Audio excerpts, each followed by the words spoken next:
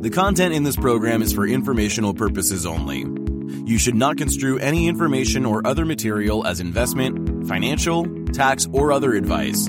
The views expressed by the participants are solely their own. A participant may have taken or recommended any investment position discussed, but may close such position or alter its recommendation at any time without notice. Nothing contained in this program constitutes a solicitation, recommendation, endorsement, or offer to buy or sell any securities or other financial instruments in any jurisdiction. Please consult your own investment or financial advisor for advice related to all investment decisions.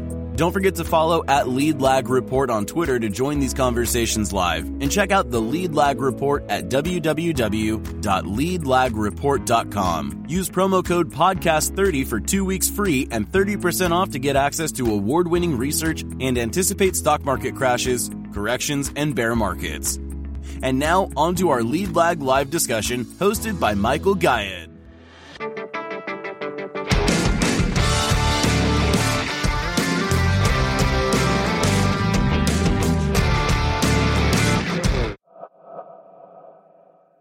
To everybody that's joining early on here, appreciate it as always. Those that are repeat listeners, I've been doing these spaces since the day after Thanksgiving, pretty much every day with different guests. As I always like to ask at the start of these conversations, I know many of you roll your eyes when I say this, but please do me a favor and retweet the pinned tweet. I'm not a journalist, not an anchor. I'm somebody with skin in the game, trying to engage followers and get people out of their echo chambers with different thoughtful thought leaders like Dave Lauer. My name is Michael Guyad, publisher of the Lead Lag Report, and our special guest for the hour is Dave Lauer. All right, so Dave, I have to admit, when I first reached out to you, usually when I book different guests, I'm looking at who other thought leaders are following. And I started doing some deeper research on your story and what your primary focus is, and I was really very much intrigued. I'm saying it sincerely, so I think this will be a good conversation. For those who are not familiar with your background, Dave, just talk about who you are, how you got involved in markets, and what your kind of view of the world is in general. Sure. And thanks again for inviting me and having me on here. It's I've been a fan of these two for a while, so it's cool to connect in this way. So I started in markets as a computer nerd. I've been programming since I was a kid, and I started on the technology side in low latency trading. So I worked in New York for a while at a startup, helping firms to reduce latency in their automated trading systems, and found that there was this thing going on called high frequency trading, and it was sort of fascinating, and also people were making a lot of money at it. So I said, well, maybe I should be doing that. And so I spent a couple of years in high frequency trading, first at Citadel and then at a smaller firm called Alston Trading in in Chicago. And I kind of did everything there. I both sort of on the quantitative research side of things, as well as software development and implementation oversight of trading strategies. Most of what I did was event-based trading. So I focused on opening and closing auctions, news announcements, where latency is so critical. We also did a lot of ETF market making and interlisted arbitrage between different markets like Canada and the US, UK, US, that kind of thing. But after a couple of years of that, I really I didn't like it. I didn't like what it appeared to be doing to markets. I lived through the flash crash, as I was talking with you earlier, and it seemed like it was making markets more fragile, not better. And so I kind of left finance, and through a weird sequence of events ended up on NPR talking about why I left finance, and that resulted in me testifying before the U.S. Senate Banking Committee and the SEC on electronic markets and high-frequency trading and market complexity, which is really the issue that I tended to focus the most on. And through there, I sort of found that I could still sort of be involved in markets and do other interesting things, like help to design a stock exchange, which resulted in IEX. I worked with those guys early on and really enjoyed that. And now I sit on the board of a Canadian stock exchange, Equitas Neo Exchange, which were really focused not on being as fast as possible, but actually slowing markets down a bit to see if that would help. I sit on the FINRA Market Regulation Committee. I volunteer to represent the public, consult with FINRA on market structure issues that they're considering. I've worked with asset managers, a lot of institutional asset managers, on issues around best execution and quantitatively analyzing broker order routing algorithms. Sort of throughout all of this, just kind of kept pushing and advocating for market structure reforms. So, looking at how can we simplify markets. How can we make them more transparent, more fair? How can we reduce off-exchange trading?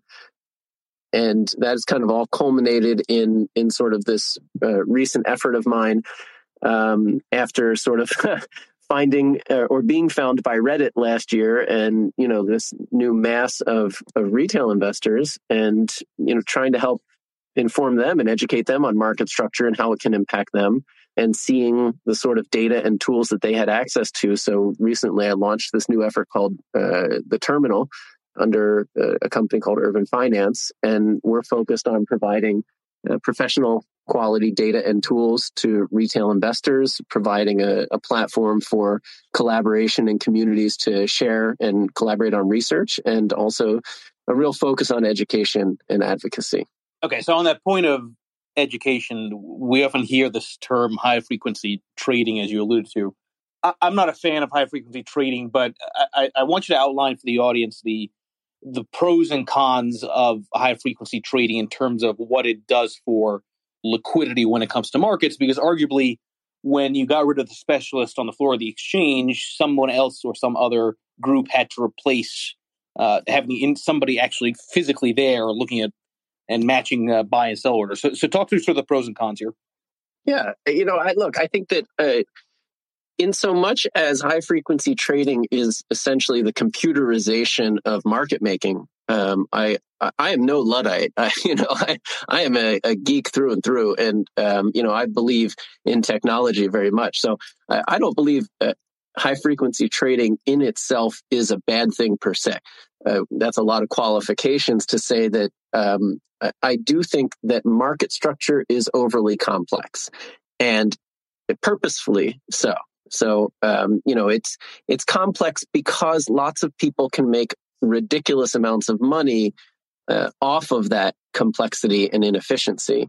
And so, high frequency trading is, for those that aren't necessarily so familiar with it, it's using extremely high speed software and servers, sometimes hardware, specialized hardware, to trade securities. And you find it in stocks, you find it in futures, you find it in options, and increasingly you're finding it in other asset classes as well. So to give you a sense, just even 10 years ago when I was doing it, my software could act in, a matter of microseconds. So the average latency of the software I was writing was around 40 microseconds from when it would get an update from the market to when it would send the order out the door to act on that update. And so I think that computerized trading is important and has brought costs down for everyone. But the level of fragmentation and complexity in today's market, so you have, it's actually hard to keep up with the count, but I think it's 15 stock exchanges right now, and something like 50 alternative trading systems, and then a bunch of systems like single dealer platforms and off-exchange internalizers that don't even count within that framework. And so for one order to find another today in markets is extremely difficult without being intermediated by multiple middlemen. And high frequency has stepped in as the middleman, and I think that's problematic. And it means that, for example, a retail trader will never find an institutional investor on the other side of their trade. And that doesn't make any sense. Institutions like mutual funds and pension plans and hedge funds should not be cordoned off from retail.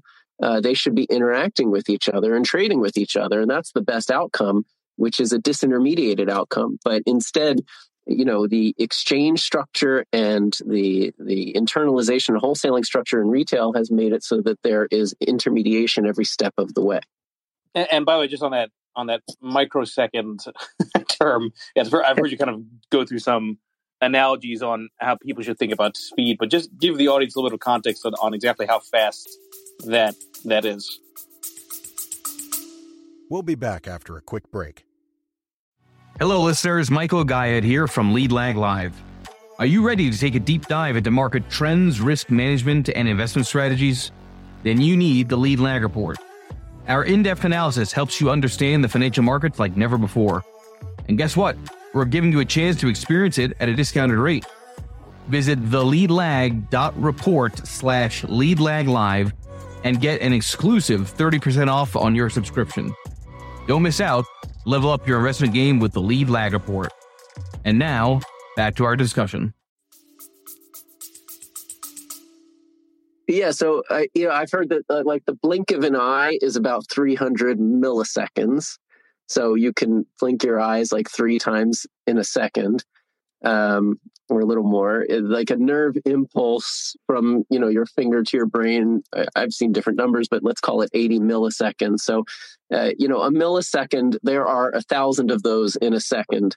And when I'm talking a microsecond, there are 1 million microseconds in 1 second. So, my software could do, 100 things in like the blink of an eye. So, I think these are time scales that are very foreign to humans. But from computer's perspective, it's relatively straightforward. But that's like how our markets operate now. It's not at the time scale of humans as far as trading is concerned. For the record, I think that some level of decentralized settlement and clearing is achievable in markets, will happen in markets. I've said it before, I'm not necessarily convinced sort of like this T0 BSTX solution is any solution to it. But, that sort of, because they're making a big deal of an exchange, but exchanges don't clear and settle trade. So, but all of that aside, the short answer is legacy systems. That's always the answer. I'm used to modern computerized trading systems, and I'm used to crypto. I love crypto, and obviously everything in crypto just kind of clears and settles right away. And so it's hard for people that are used to these systems to realize that there is so much infrastructure in financial services that is not modern and that is a vestige of, things that were originally developed years or decades ago and were developed in a cost center, right? Like compliance and the back office, that's a cost center to banks. It's not a profit center. And so they're usually loath to invest in it. So I think that's the simple explanation for why we're still clearing multiple days out. I think that T end of day is probably the best we're ever going to see in securities markets, regulated securities markets in the U.S. And I think that the argument that's going to win on faster settlement times is simply one of risk. And, from what I've seen, for example, from Paxos, which is a firm I'm more familiar with than T0, is they're doing, essentially peer-to-peer clearing and settlement. It's decentralized. It's as effective as centralized clearing. And it means that, the industry doesn't have to tie up massive amounts of capital in the centralized counterparty like the NSCC. And I think that's going to be a winning argument. But I don't know that we're ever going to get to sort of real-time settlement, because I think that means that can be very problematic in all sorts of other ways. Like it means you have to pre-fund all your trades, and it means that for people who are investing from overseas, it might be out of sync with FX markets. And so, there's FX risk there. So I've heard good arguments for why you don't want to do sort of T0 or real-time continuous net settlement. But why it would make sense to look at sort of T end of day. I want to go back to what you said a little bit earlier, Dave, that this point that you said market structure is overly complex purposely. It's kind of like purposeful obfuscation. So who's benefiting from that complexity? I'm not saying name names or anything like that, but is it one of those things where there's, just a couple of firms that are so aware of all these intricacies and they just keep that so tight to the chest that nobody else knows, and they benefit from it versus everybody else. Talk about sort of that dynamic, because I think a lot of your work is focused on the idea of how do you create a level, fair playing field for everybody.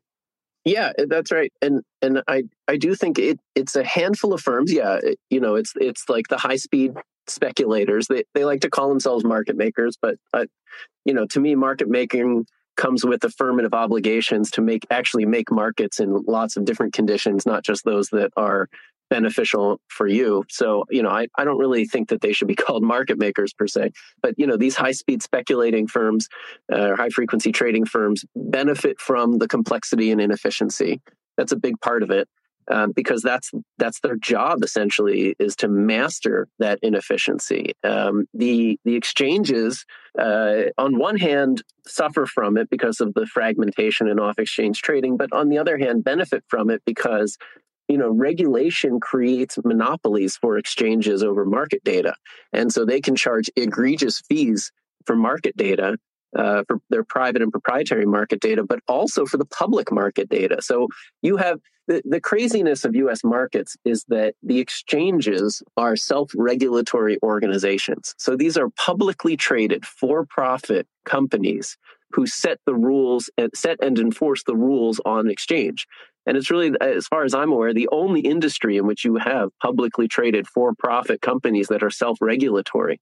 And that sets up a pretty massive conflict of interest. They set the fees, for example, for public market data feeds, the SIP, the Securities Information Processor. And as somebody who's building a platform today to provide high quality market data to retail investors at a very low price point, I can tell you that they don't make it easy.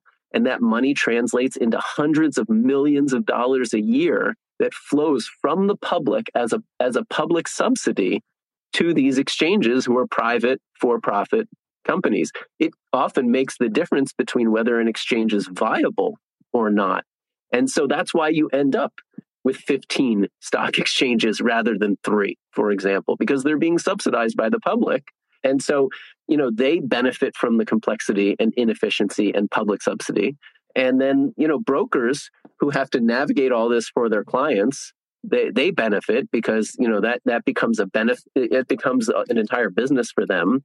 The internalizers and the retail brokers benefit because of the system of payment for order flow, and so they turn their customers into the product rather than being compensated for providing good service. They get compensated for selling their customers' data and orders to the internalizer. So it's sort of this really long pipeline of sort of complexity and corruption, and it's reinforced by the the revolving door through the regulator. It's reinforced through extremely high campaign contributions by very large, powerful firms or people that to maintain the status quo. And it's kind of like the worst of democracy and the worst of subsidization and anti-competitive behavior.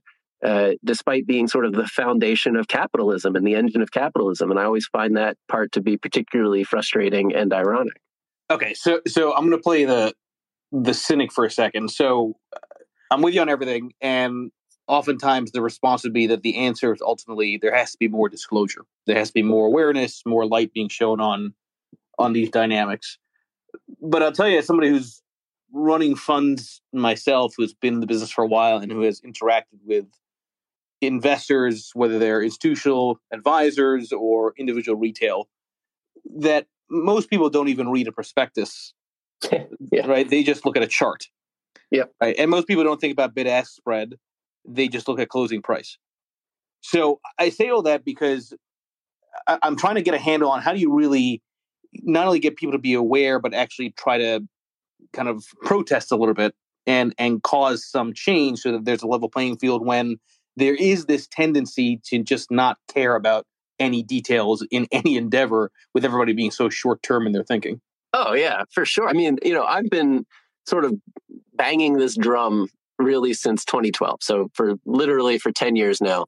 And for the longest time, nobody has cared. I mean, people in the industry have cared, and we've got sort of this community of market structure nerds, and we all love to sort of debate and argue each other, and we do plenty of it. And many would disagree with a lot of the things I'm saying, and some would do so because they actually believe it, not just because their annual bonus comes from making that argument.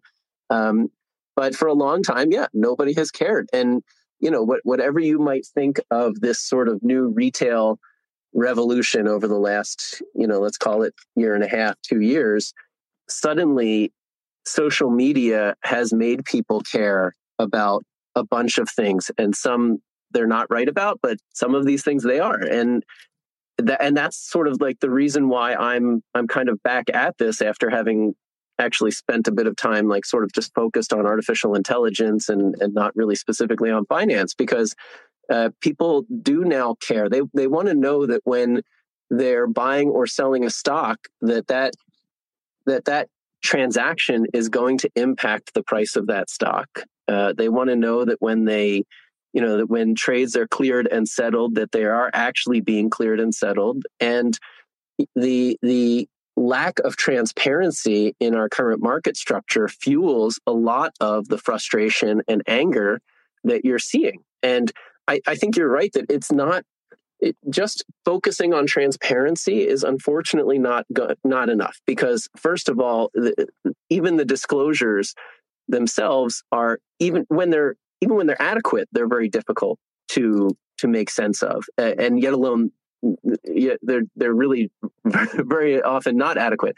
But I think that, and as I said, on the Jon Stewart show when I was on it recently, I think so much of this comes down to inducements and incentives and conflicts of interest. And if you can remove some of those and shine a light on others, I think you can have really effective change without sort of this top-down regulatory approach. I do think that in some of these areas of the market, the inefficiency and complexity is a result of regulation. So the answer has to come from the regulator. It has to be either peeling back certain regulations or making others more intelligent. And then I do think that we can have simpler, more competitive markets. And that's most of what I argue for. And then, if you can do that, the disclosures, while important, they're not the end all be all, right? If we can get down to fewer exchanges, and if we can get most trading to take place on exchange so that we have this robust price discovery process, which is what markets are actually for, not for gambling, then that is a good outcome, not just for investors, but for the real economy. And, so because I think this has an impact on the real economy, I think that the answers have to come, that you need to bring pressure to Congress and to the regulator to show them that people now do care about these issues. And that's part of also what we're trying to do with this We the Investors effort that we launched earlier this month, which is to educate and empower investors so that they understand how these issues impact them, and they understand how it might impact, the stocks and companies that they care about, and that the cost is not zero, right? There's no such thing as a free lunch, right? There's no such thing as free trading. And as much as the internalizers might want you to believe that, it's just not accurate, and there is a cost. And so these costs should be transparent first, and second, if they are, if there are practices that are negatively impacting the market, we should try to end those practices. I believe that this is at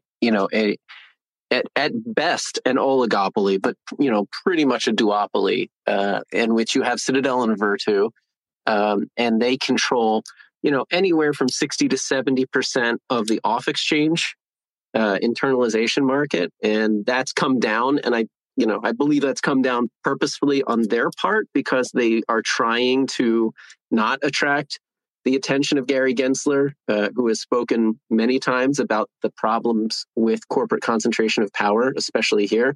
I had done a quick analysis using something called a Herfindahl index of the off-exchange trading market, and found it last year to be extremely highly concentrated, sort of qualifying for a duopoly. And even after them backing off a bit after a Gensler speech and trying to make it look like it's more competitive than they are, it's still across the threshold that the Department of Justice would normally use for antitrust action. So it's still what would be considered anti-competitive. And then when you fold in the idea that these are also the two most powerful on-exchange market-making firms, you start to see the incredible sort of scale and information advantage that they have over everyone. And that's why we don't see competition bringing these margins down. That's why the free market here is not working because of this sort of concentration of corporate power. So, all I ever argue for, especially when it comes to sort of retail trading and payment for order flow, is that we should simply have open competition for order flow. That's it, right? All of these orders that are small and crossing the spread should not be segmented and isolated off exchange, which turns the exchanges into these essentially what are called toxic cesspools, where the adverse selection and toxicity is extremely high, which widens spreads for everybody in the market. So a recent study looked at this and found that the level of toxicity on exchange would be reduced by such a dramatic extent if you brought all of these retail orders on exchange, that spreads would tighten by 25%. So if you can imagine the cost of spreads being wider by 25% across the market to the entire market every day, you're talking billions of dollars of cost to everyone, institutions and retail. So if instead these orders were brought to a more centralized, transparent venue where hundreds of market makers could compete over them, they would get better prices than they do today. Spreads would tighten dramatically. It would be overall just an excellent outcome for markets, for retail, and for institutions. It's very rare that you find such a win-win proposition anywhere, let alone in markets. The only losers would be the internalizers, Citadel and Virtu, and some of the retail brokers, but not all, because not all retail brokers accept payment for order flow. And you have other countries in which you don't have payment for order flow, and you still have zero commission trading. So these things are not sort of intertwined as the internalizers would like us to believe. So, I think that would be a really important change. I would like to see something similar to Canada. Canada has a rule. It's a very simple rule, and it says that if you are going to execute a small order off exchange, so block and institutional sized orders are exempted from this, but if you're going to execute a small order, you have to provide material price improvement. That's it. It's the simplest rule you can have. And material price improvement here is defined as half of the spread if the spread is a tick wide, or a full tick if the spread is more than a tick wide.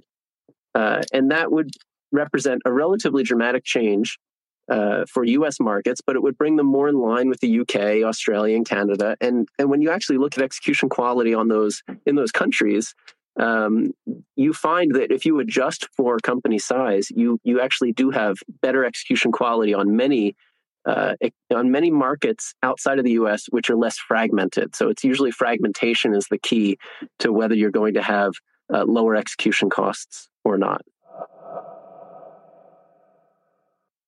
I don't know that I would agree that I see them embracing blockchain first. I know the NYSE and T0 have sort of come together, and that's certainly interesting, maybe. But I'm a skeptic, I got to say, and I'm a skeptic because of how cynical I am. So you've heard my naive optimism, which I still embrace and argue for what I think would be better, more efficient markets. But my cynicism in seeing the corruption of the political process play out and the regulatory process play out says that the old guard who are focused on making everything new fit into current securities laws are very powerful.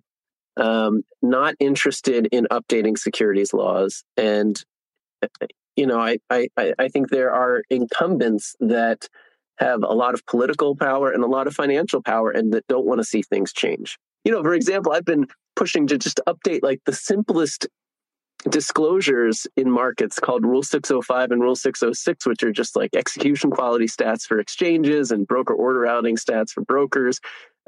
Totally non-controversial stuff, literally for 10 years. And they made like one small change to 606, but they haven't updated 605. It's completely out of date and worthless. And the SEC can't even get its act together on that. So the idea that they're going to sort of, embrace decentralization and, accept, because decentralization, to embrace it, you have to accept that there are things essentially, out of your control, things you can't roll back if they happen, for example, right? And I think that kind of philosophy is not one you find on Wall Street or in Washington right now, unfortunately.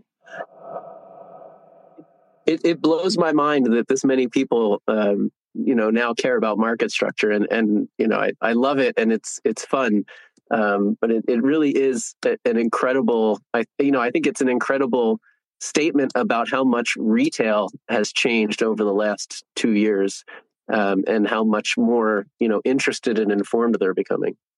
It's either that or it's a bunch of Citadel bot accounts. But you never know. It could be possible. All right, hold on. So you put out a couple of tweets on what's going on with nickel, which I think is interesting, the way the exchanges have responded to this volatility. I am curious to hear your thoughts on what's happening with some of these insane moves in the commodity space and how exchanges are responding to them. We'll be back after a quick break. Foodies unite with How You Dish. It's social media with a secret sauce. Food, the world's first network for food enthusiasts. How You Dish connects foodies across the world. Share kitchen tips and recipe hacks. Discover hidden gem food joints and street food. Find foodies like you. Connect, chat, and organize meetups. How You Dish makes it simple to connect through food anywhere in the world. So, how do you dish? Download How You Dish on the Apple App Store now.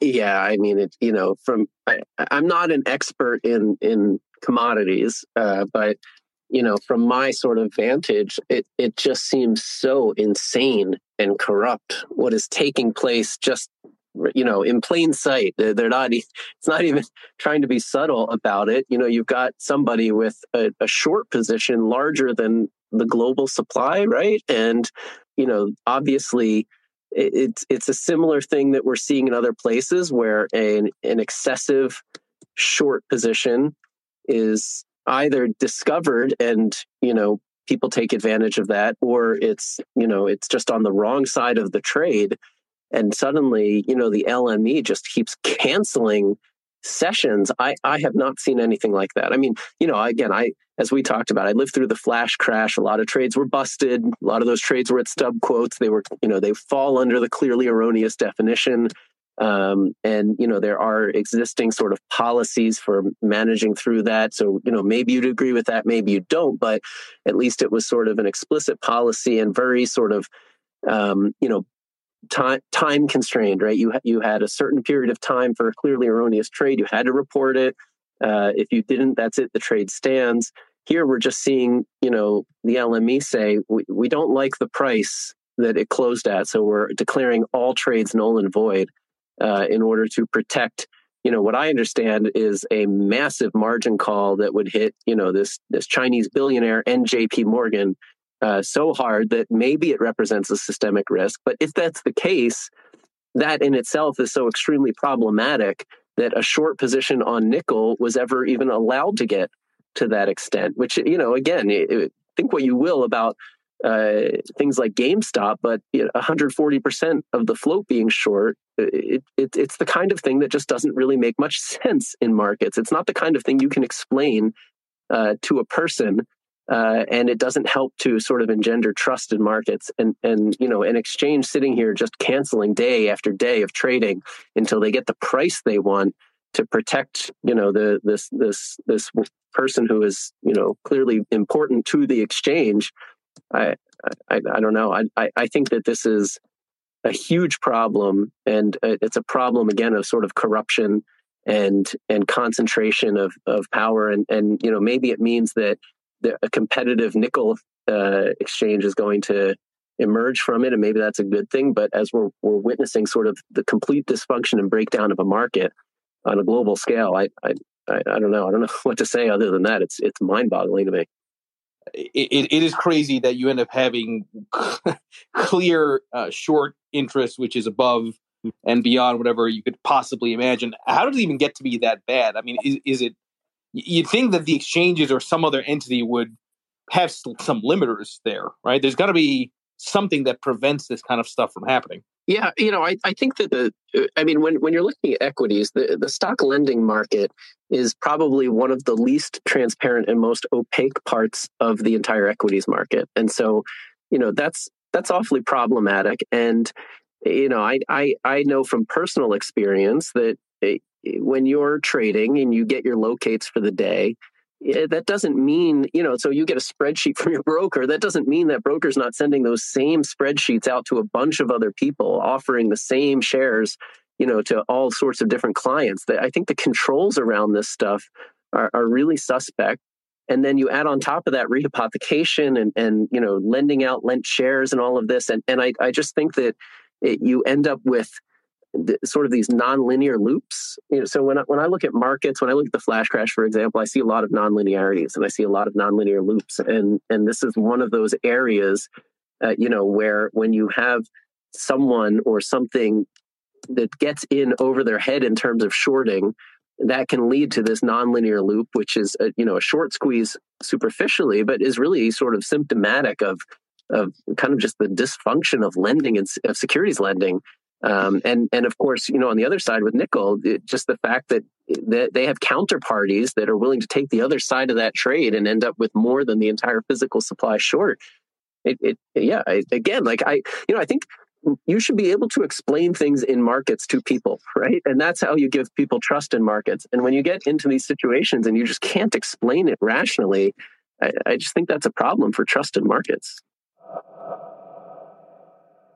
I'll start with the bull case. I will play the other side that I never play, which is, okay, why is this a good system? And there are three, I think, main reasons. The first is that Virtu and Citadel will tell you, hey, you're getting the best price you possibly can. We are giving you price improvement. How amazing is that? You're getting a price that's better than the NBBO. Okay, that's item one. Item two is, thanks to our generous payments to your broker, you're getting to trade for free. It's zero commission. I mean, how generous are we that we will do that for you? We love to give, right? And then the last is a very kind of wonky point, which is that it gets into the self-regulatory structure. But because stock exchanges are self-regulatory, that makes them an extension of the SEC. They're quasi-governmental. And what that means is that they have immunity. So if something goes wrong on an exchange, they are not liable for it. And this happened during the Facebook IPO. This happened during the flash crash. Brokers who were interacting directly with the exchanges had no recourse. So it's a regulatory dysfunction as well. So if you interact just with this internalizer, this generous internalizer, Citadel or Virtu, you have legal recourse against someone. So those are the three arguments that will be made for this crazy system that has resulted in something like 90 to 95% of all retail trades executing within the internalization systems of two or three firms. The other side of the arguments that I make, first, price improvement is a joke. It's a complete and total joke. I did a study on this recently, and by and large, most price improvement that retail receives is 1 mil. So that's 1 penny per 100 shares that they trade. And you can see this just by looking at public data. Something like 40% of all price improvement is less than 10 mils, which is 10 cents per 100 shares. So it's de minimis price improvement. It's a joke, and it's against a false benchmark. The NBBO, as currently constructed, is a false benchmark because, one, it doesn't include odd lots, which for stocks, like higher price stocks, Google and Amazon, that's a crazy idea that the NBBO does not include odd lots. And second of all, it just doesn't reflect the interest out there. Like I said before, the NBBO is 25% wider because these trades are executing in Citadel and Virtu's internal systems. And so you widen the spread by 25%, and then you say, retail, you should really be thanking us that we're giving you a penny for every 100 shares you execute with us. So that's the joke of price improvement and the NBBO. Zero commissions, that's there are brokers out there that don't accept payment for order flow that can still make zero commission models work. Like Public is one of those brokers in the U.S. There are others in other countries that don't allow payment for order flow. So the zero commission argument is bunk. And that's, again, where we need regulatory change. Exchanges should not be self-regulatory organizations while they're publicly traded for profit. It just doesn't make any sense. I would argue that needs to change. But outside of that, you should still be able to have retail brokers who do act in the best interests of their customers and actually achieve best execution, which is not something that they're doing today. And you cannot get best execution when all you're doing is interacting with Citadel and Virtu. And this is clear now. It's coming out in study after study, but it's clear that they are not achieving best execution and they're failing that fiduciary duty that they have to their customers. So I did just share a tweet. It's something that I'm trying to organize, which I call We the Investors, and I see it as a grassroots advocacy movement. Up until very recently, Robinhood, Schwab, E-Trade, Citadel, Virtu would hold themselves out to be the representatives of retail and individual investors in DC and at the regulator. And I just don't think that's right. And they productize retail investors. They don't, it's not the retail investors who pay the brokers anymore. It's the internalizers. And so for them to hold themselves out as representing retail interests is just disingenuous. So I am trying to start this grassroots advocacy movement. Part of it is calling Congress. Part of it is getting educated on the issues. There will be a payment for order flow and off-exchange trading proposal coming out of the SEC this year. That is a certainty. The question is, will it be focused on disclosure or will it be focused on actually changing market structure? And I believe that if enough people let Congress know and let the SEC know that they want to see real change, that will give Gensler the backing that he needs. He needs support to do this because he's going up against some very powerful interests. I think he wants to make this change. I base that off of speeches and things that I've heard him say and people who have met with him. I do think that this is an area where there's bipartisan agreement, but there's still some very powerful, interest pushing against it. So, in my mind, this year is the year for payment for order flow. It will either end this year in the U.S. Or that's it. And so, I think that a movement of individual investors is the only way to counter the lobbyists and the campaign contributions that are fighting to maintain the system. And, I'm going to keep pushing. I've been pushing on it for a while. And I think that the fact that so many retail investors care now is probably the best hope that we've had in a decade of actually ending the system. It just seems really challenging to keep focused on this, right? Because I think when most people see the name of the space, the stock market is broken, the first thing they think about is, well, no shit, because of the Fed. But we're not necessarily talking about, the Fed here, right? We're talking about the mechanics, the operational stuff that happens day to day, which, is kind of like the invisible gorilla, right? That's there, but nobody really notices it, right? So, I mean, other than just bringing awareness and attention to it, I mean, is there some louder megaphone? Is there some other way to get people to spend the time and self-educate? Because I go back to what I said initially, right? The problem I think that most people have is that they are so short-term in their thinking that it gets hard. It's getting harder and harder to actually advocate for change because people are so easily distracted with other things. Yeah, no, I totally agree. And I totally agree that, the Fed is sort of the foundation of many of these problems. And part of that is zero interest rates. You just push people into the market. You force them into the market because it's the only possible yield out there, right? So, I think that there is now sort of renewed popular attention on these issues. So in 2014, Michael Lewis published Flash Boys, and the problems that and mistakes that he made in that book aside, it was the first bit of popular attention on market structure. And you're right, it didn't last, and it sort of failed to capture widespread interest outside of some dark pool enforcement cases that were great and resulted in huge fines and the ending of some very corrupt practices. But, I think suddenly we have some renewed attention. If everyone hasn't seen Jon Stewart's episode on markets that came out earlier this month that I was got to be part of, I'd urge you to check it out. And that kind of interest, and there was an HBO documentary on the same issue. We're going to see 2 more documentaries coming out over the coming months, one on Netflix and one that's being independently produced. And I think that steady drumbeat of maintaining these issues in front of people is what gives me hope that this is the time to strike. And this is finally where, enough people care and there's enough information out there and it's clear enough what the problem is. And you have someone at the SEC who wants to fix it. I don't think we've had that kind of confluence of factors before. So, like I said before, Canada outlawed it. Australia and the UK.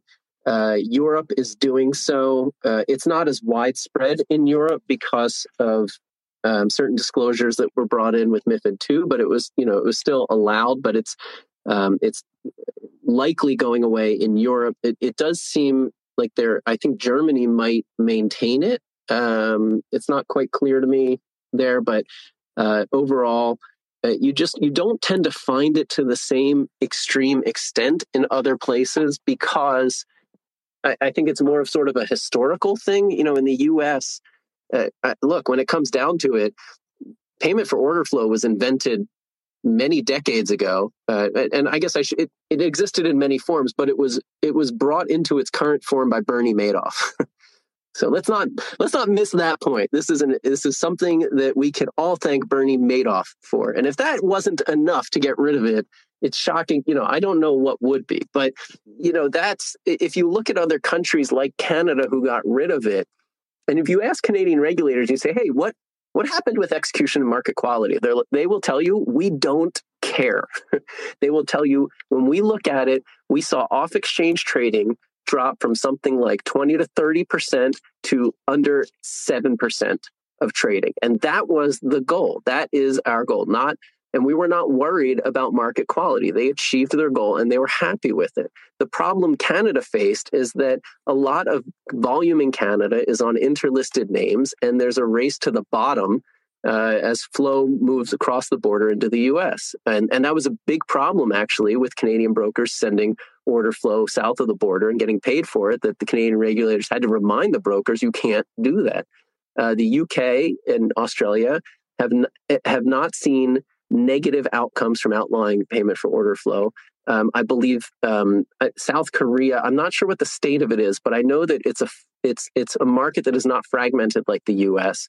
And so when you look at execution quality across these markets, actually, when you can, like I said earlier, when you control for company size, you actually find that there's better execution quality in other markets relative to the US, likely due to both our level of fragmentation and the fact that we segment all of this order flow, which makes market making less profitable for everyone but the internalizers. And so XTX, which is a large high frequency firm that is on the same side of this issue, did a really good study, and they showed that the U.S. is lagging other markets. And this is most likely one of the main reasons why. I do think that we can look at other countries to see what they've done. And, as I said before, the Canadian rule is a very simple rule. I like that in regulation.